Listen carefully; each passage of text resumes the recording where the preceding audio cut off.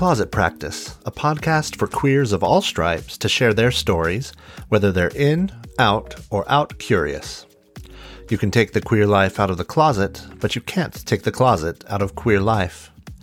Maybe, though, we can shine a little light inside. I'm your host, Documenta Barbarism, the terror that flaps in the night. I am obsessed with the style of Kyle. When we meet, he is wearing a thin black cardigan, harem pants, and zebra print Chuck Taylors, his septum and ears pierced. He looks so cool and he's not even trying. It's a lazy Sunday morning in Jersey City. He literally woke up like this. I was especially fascinated by the way Kyle talked about the effect labels have had not only on the way he understands himself, but in the way others understand him, sometimes for the worst. If you remember, in episode 1, Francisco saw labels as a limiting factor, while in the last episode, Janet shared how the more precise their terms became, the closer they felt to authentic. If you haven't listened to those episodes yet, I encourage you to. It's been so interesting to see how each story builds on, complements, and complicates the previous ones. I'm just going to pretend that that was all by design. Kyle and I met up at the house of one of his friends where he had spent the weekend dog-sitting. You can hear one of his furry charges come trotting up every once in a while, just making sure everything is all right. Because his friend's house had high ceilings and hardwood floors, we had to record in, you guessed it, the closet. I moved from Jersey City to North Carolina when I was just about to turn 12. So this would have been around 1995, 96. And it was more so supposed to be temporary just because I would spend summers in North Carolina, just spend with my grandmother, my aunt, and all of my cousins who are all women. So there was a lot of estrogen in that house.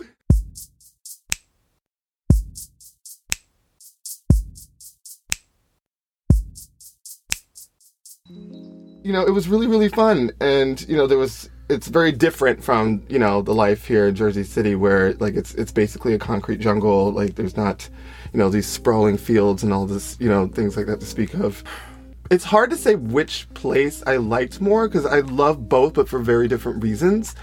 Jersey City sort of taught me, to be street smart super early. It taught me to be super independent very early because I was in a household with 2 working parents, and so I was getting myself ready for school, making my own lunches, getting myself to and from school, taking the train by myself, So I was used to that and sort of having that sense of independence.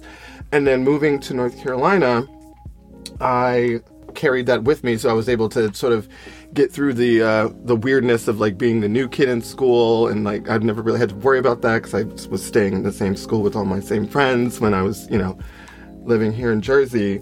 But what I did find is that there was a lack of, I guess, a softness to me just because I had to be so tough, whether it be, dealing with just the strangers every day in the street or just, bullies and things of that nature. I always walked around with probably a really big chip on my shoulder, and being around, all these tender, sweet, still strong women in my family, but just very tender and sweet and yes ma'am and hey honey and, very that. And being around that 24/7 really taught me to see sort of the softer, more, I guess, more feminine side to myself too, because I never really embraced that, growing up around a lot of my cousins who are, men or boys at the time.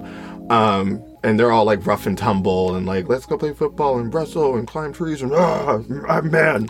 I'm just this is weird. I just want to go draw Snoopy or something in the corner and play with dolls. I was very much not your stereotypical boy. As far as bullying was concerned, I knew that was going to be a thing. It has, especially going into a new school, meeting new people. I also knew and understood just that I'm not necessarily the most masculine presenting or sounding person. So I was already, again, guard up when it came to that. So I was able to deal with it pretty well. I mean, there were a couple of instances that were not the best, mostly for example, I had ran track and field my 9th and 10th grade year. And I just remember a lot of of the other guys on the team would like, it was mostly just people saying really, really hurtful, mean things to try to get a reaction out of me. And I wouldn't necessarily react in the moment. Like, I almost learned to just like tune it out and like turn off the ability to want to respond, even though truly deep down I wanted to be like, you mother, whatever. But then, like, if I did feel a certain kind of way or something they said did hit me, I would go home and deal with the emotions at home. Very rarely would I talk to my grandmother about a lot of this or talk to a lot of my family about it. Again, because it's that needing to be independent and do everything on my own kind of like mentality that I still have to this day. I'm learning to like pull away from that a bit more and accept, help from people, whether it's just somebody just to sit and listen to me talk like I'm doing now, I guess. Yeah, I wouldn't talk to my grandmother didn't know about any of it until probably like my senior year of high school is when I finally, and by then, like, it wasn't even an issue anymore, probably because I started speaking up for myself a lot more instead of just, being a doormat. And she even told me, she was like, why didn't you say something to me sooner? I'm like, what could you, in my mind, I was thinking, what could you have possibly done to make it stop? Like, I've done what I thought I could do, being that these are my peers and like these are, the school administrators and the people that are supposed to be helping me. And I wasn't really receiving much from them. So I'm just like, well, I'll deal with it in my own way. Lots of crying. Lots of locking myself in the room and crying.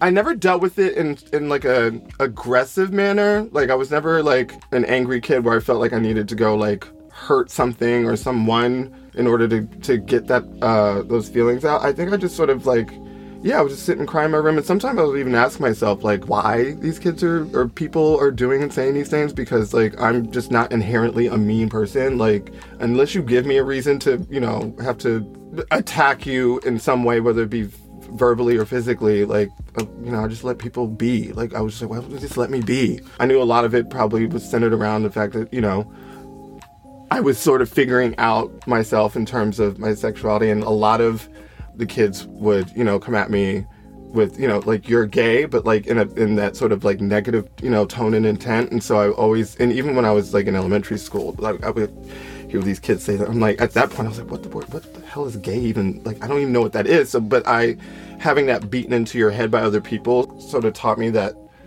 gay is bad.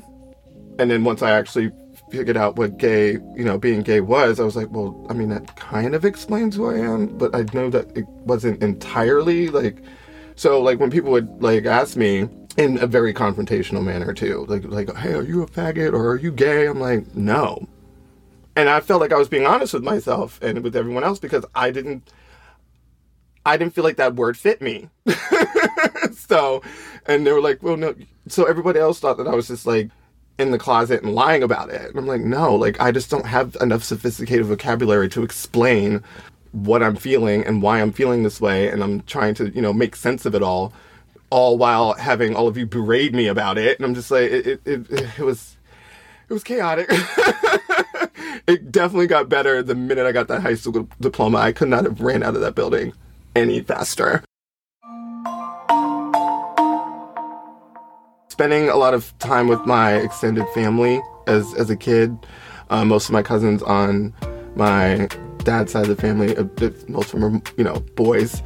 And so seeing how they sort of behaved and sort of how they interacted with each other and got along and all that. And I never really quite clicked with them when we were kids because I was just like, we don't have the same, interests and things. And so I felt it then at first.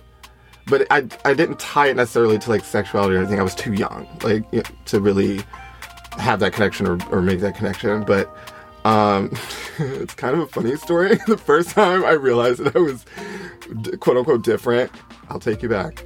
It was fourth grade?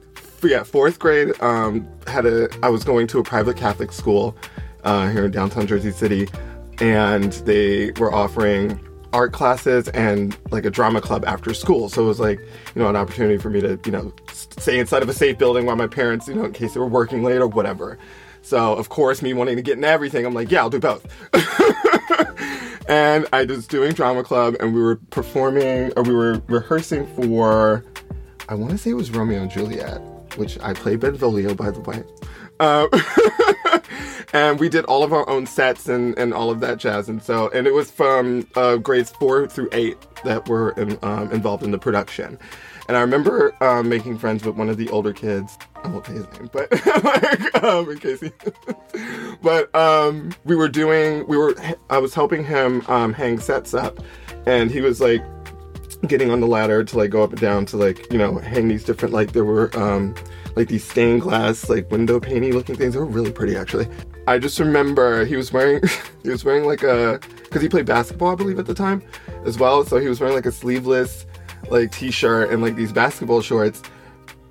I just remember, I always thought he was kind of cute, but I was like, oh, like he's just a good looking dude, whatever. And then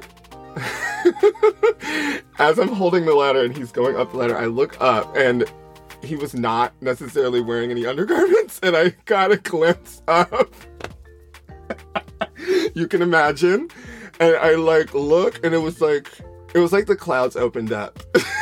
And I'm just like, oh, got it. It was the strangest feeling, but it felt good to know, like, okay, I can now start to make sense of like, okay, yes, this is something that I want. Like, whether it be, casually a relationship, whatever the case is, I just know I like boys. But I also still knew at the end of the day, it wasn't like, that's it. Like, I still needed to, explore all other areas because, I didn't, again, curious individual. I have to know. So my sexual exploration after that started pretty young. It was mainly just sort of me fumbling through and trying to figure out just what sex even was, period. I was maybe 14 when I had like my first sexual experience with a girl. It was what it was. It was great. It was a girl that like we used to go to. There was a local skating rink in Burlington, the Rollabout Skate Center. Yes. Like I would spend so much time there, probably like 4 times a week. That was like one of my other random outlets to like, just get my energy out. But anywho, she was there all the time and we became really, really good friends. And then, because 14 hormones, they're out of control. So they would do these like lockdowns where like, so it was like a overnight skate. So it's from like 7 p.m. to 7 a.m. and there was, chaperones and the whole jazz. But like, of course there's nooks and crannies and places where kids can sneak off, and we did. And started there, and then I didn't really have my first experience with a boy until probably a year after that. That one was interesting because, like, in the moment it felt right, but again, because of, all of the things that were being said to me by other kids about, like, gay is wrong, or in the way in which they were saying it to me implied that it's wrong, I did feel, like, almost guilty and a little bit of shame afterwards. I didn't understand why until I, as an adult and looking back and even talking about it now, it was just me. It was me worrying too much about what everyone else was saying versus me just navigating and going about my life the way that I need to in order to figure things out for myself. So yeah, that was a pretty interesting one for me. And then from there, again, teenagers, hormones, I would say I wasn't a wild kid. But I mean, I was a straight A student. Like, I never got into trouble. And so I figured, like, I was just doing my own thing with whomever I wanted to do it with. We'll just put it that way. Along the way, I, again, did not have the language or the verbiage to like, there wasn't a word for me, I felt. Because bisexual didn't really seem to fit either for some reason. Yeah, and so my sexual exploration carried me through up until college. Again, I would still not consider myself wild, but for the purposes of the conversation, yes, I guess you could say I was. And then that's when I was introduced to the first trans man that I've ever met. If you live in the greater New York area or have a good microphone and would like to share your story on Closet Practice, anonymously or not, message me on Twitter at DocumentaB, on Instagram at DocumentaBarbarism, online at documentabarbarism.com, or by email to buttstuff@documentabarbarism.com. with only one A in barbarism. That's DOCUMENTABARBRISM. In the meantime, be sure to subscribe to House of Barbarism on your pod thingy of choice so you don't miss a single episode of Adventures in Babysitting and Closet Practice every Monday, and Documenta and Son every Thursday.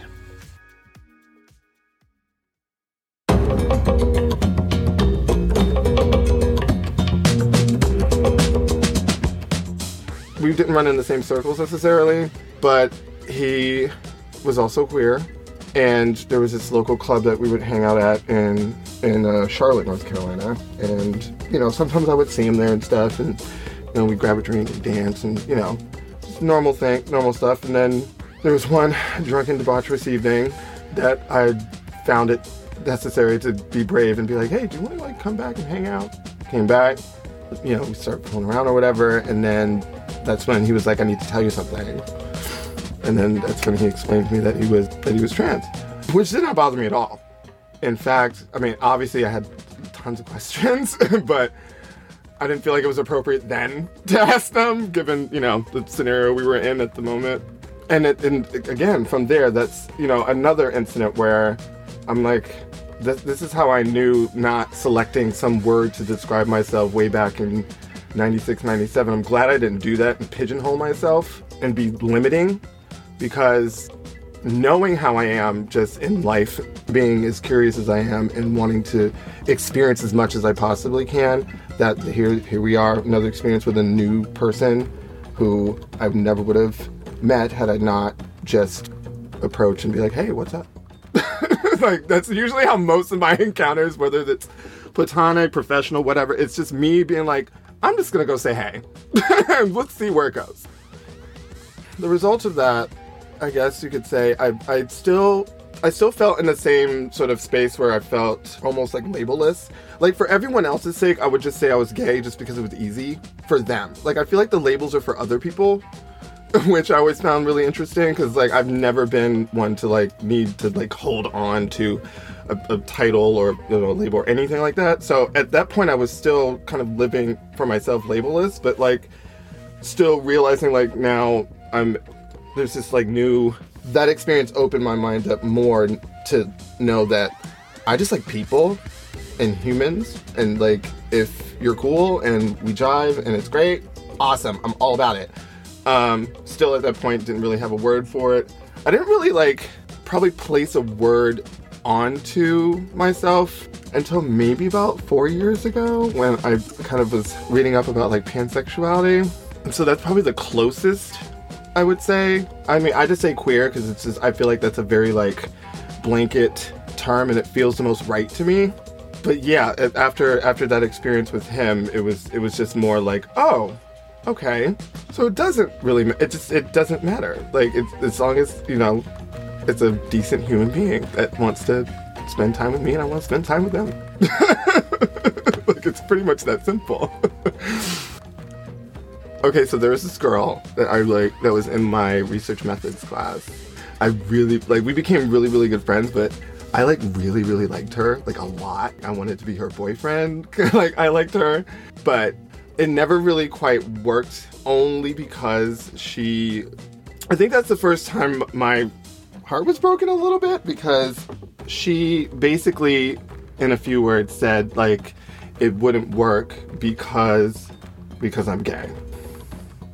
Again, the label thing, so I'm just oh, that was already annoying as it was. And then I'm and knowing that I'm not, it's almost like I painted myself into a corner by just saying to everyone else that I was gay and just instead of just leaving it alone.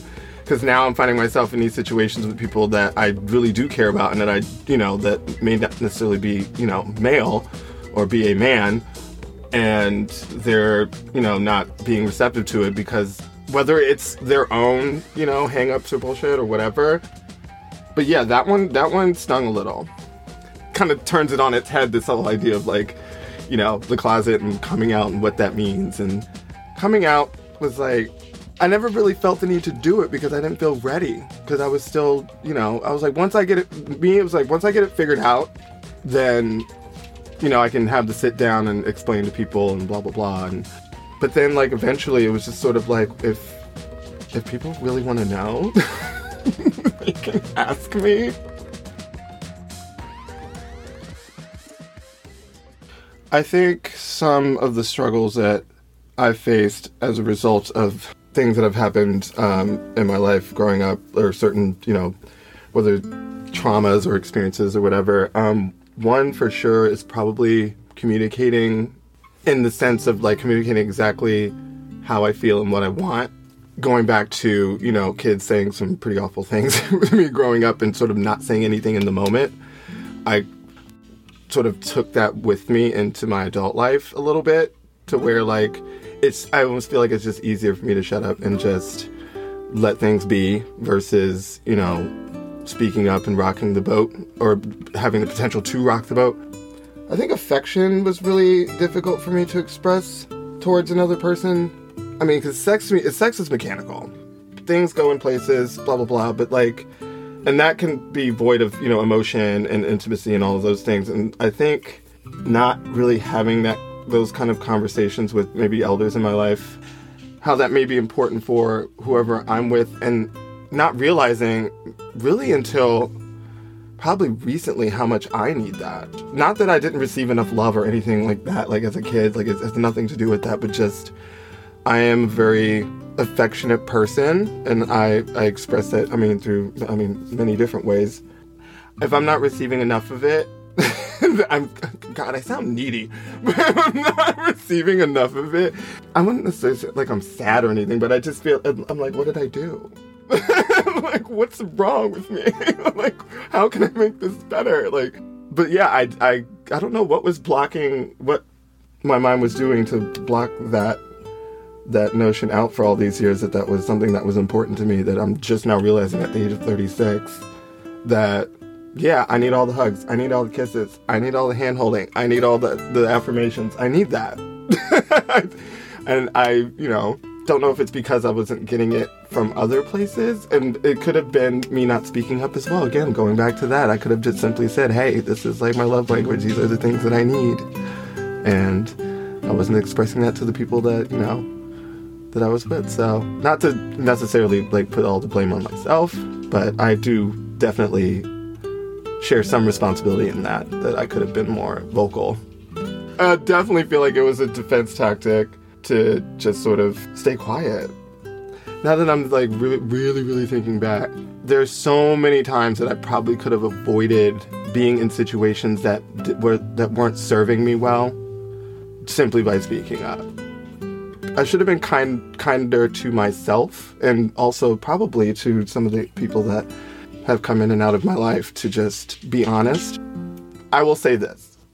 The one instance that I can think of, or person that I can think of, where I felt I could have been a bit more honest.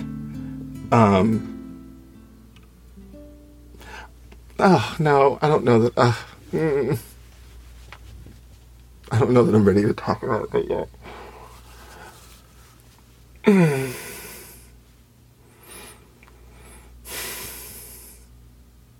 And it's, like, the one thing that's, like, in my, like, I can't think of anything else but that, but I'm not ready to talk about that. I'm sorry. It's still a little painful. Eventually, I'll get to a point in a place where I'll be okay with, we'll just say I'll be okay with how things played out, still working through some of the emotions behind that, and also eventually getting to a place where, if we ever do reconnect in whatever capacity, that I feel like that person should be the first person that I explain those things to, and that person deserves that first before anyone else, I think.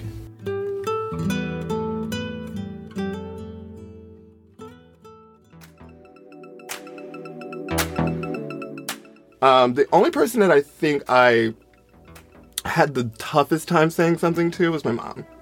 I don't know why, till this day, maybe, well, I mean, she did kind of put the fear of God in us when we were kids, to, like, keep us in line, so maybe that had something to do with it. Like, my 7-year-old self is, like, shivering in my boots before I could even, like, say it to her. Or not even necessarily say that I'm gay, just say that, like, this is what's up, Mom. Not a word for it yet. It took me a very long time to come around to say anything to her, and I think it was just fear of what the outcome would be.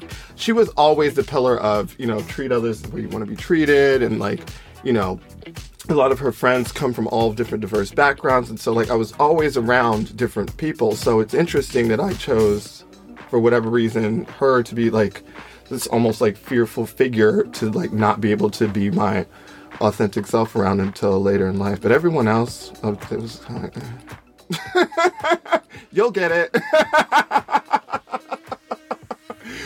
So, I mean, there's no hiding away from it. I kind of wear it on my sleeve a little bit.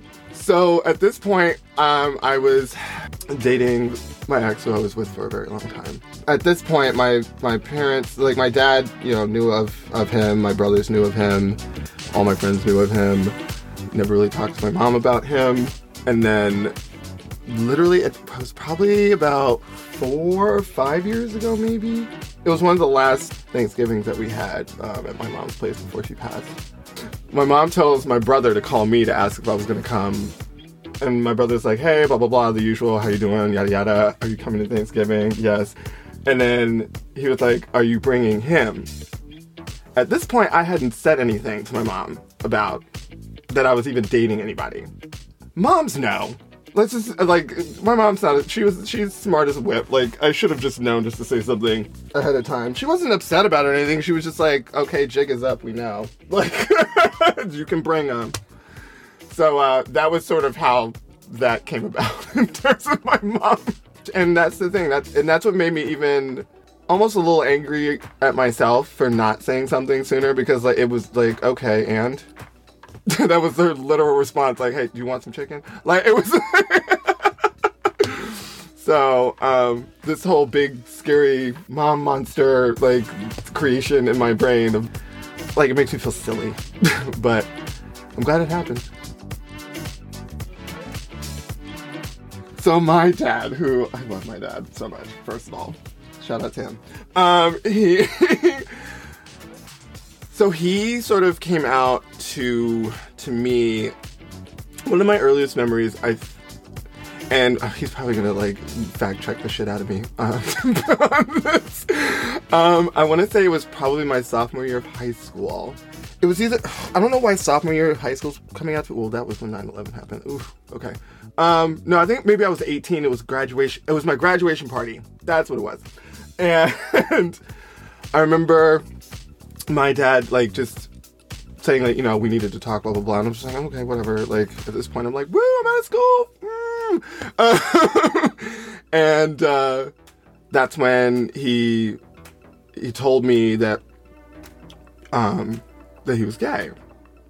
Now, at this point, my parents had split, or they were in the process of splitting when I was a sophomore. That's where the sophomore year of high school was coming in. God, I was like 15, 16. And so immediately, obviously, I thought, oh shit, like, they split because, you know, of this news that I just got, which wasn't actually the case at all. I mean, it's something that he said he'd struggled with for a while, but he also knew, he loved my mother, like, dearly, still to this day, and he knew he wanted to have kids. I was the oopsie. I'm in the wedding photos. To give you an idea. Screaming my head off as I'm pretty sure they're trying to say their vows. I always remember, like, when my dad told me that news, I was kind of like, okay. Like, very much like my mom was with me. And I guess because I was still, you know, going through my own journey as well, so I got it, like, in a way, even though at this point, like, I didn't tell him until maybe about a few years after that, like, officially, that, like, hey, I have these feelings, you should probably know, you know, did the whole drunken cry thing. But I felt like, oh, at least I have, like, somebody in my corner now to, like, talk to about, you know, this stuff when I'm ready to.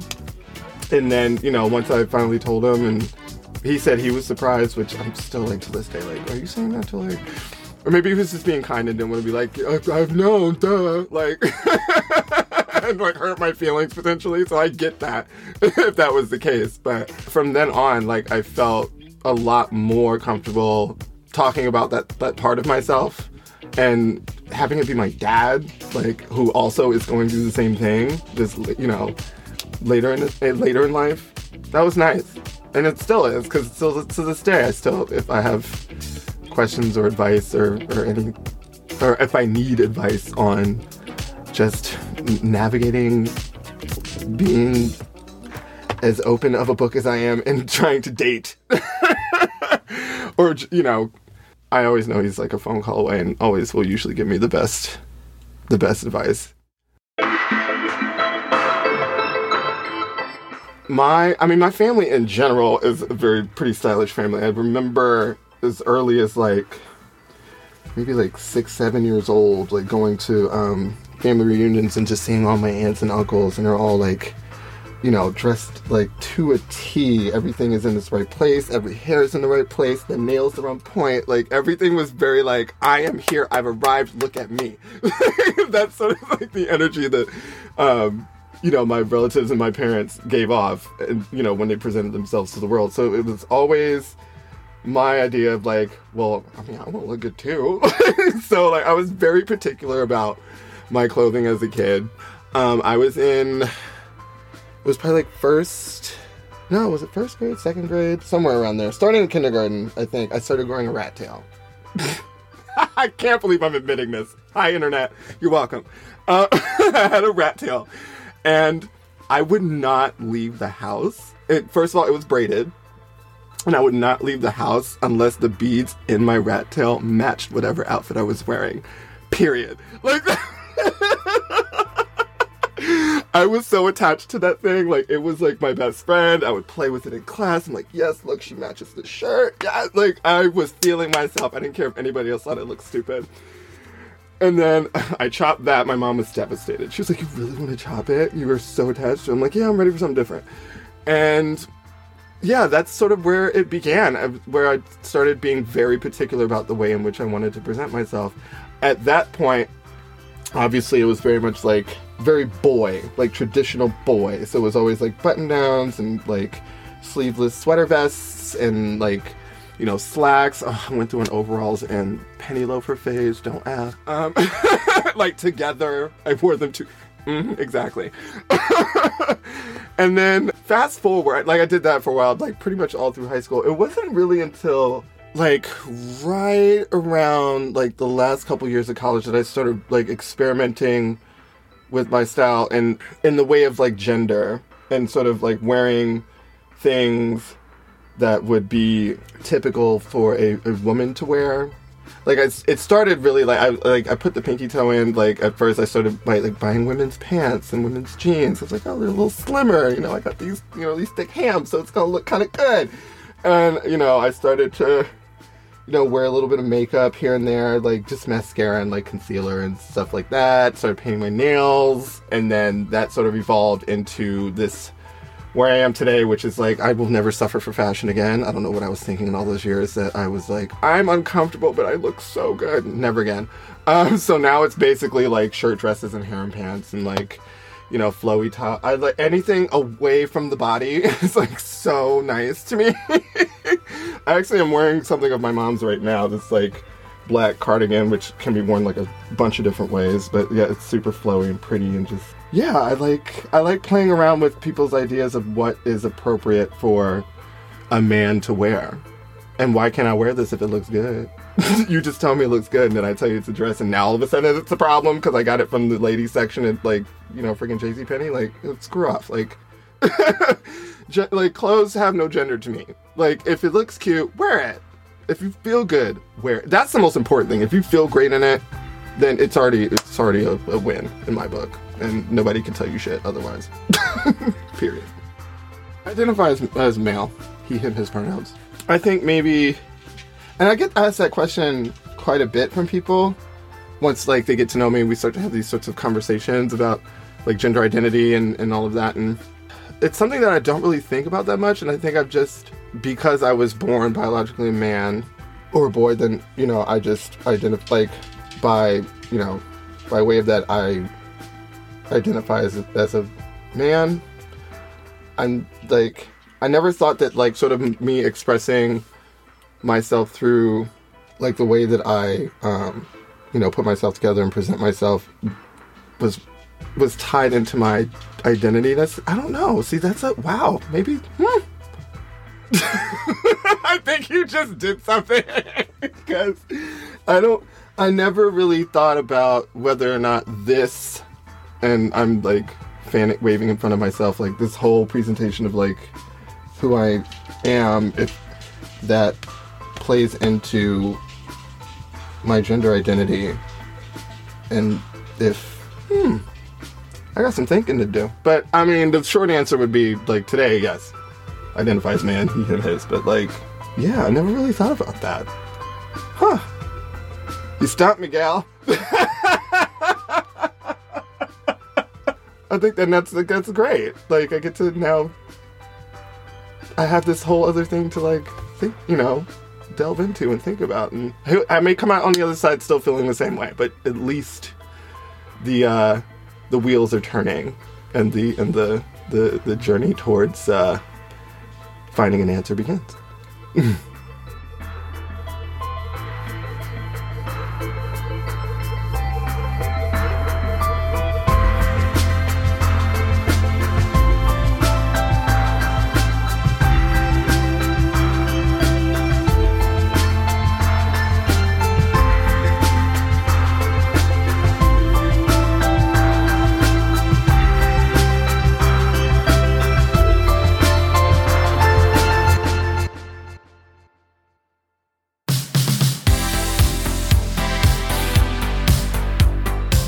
This has been another House of Barbarism podcast, written, recorded, edited, and produced by Documenta Barbarism, your friendly neighborhood mountain man fairy princess.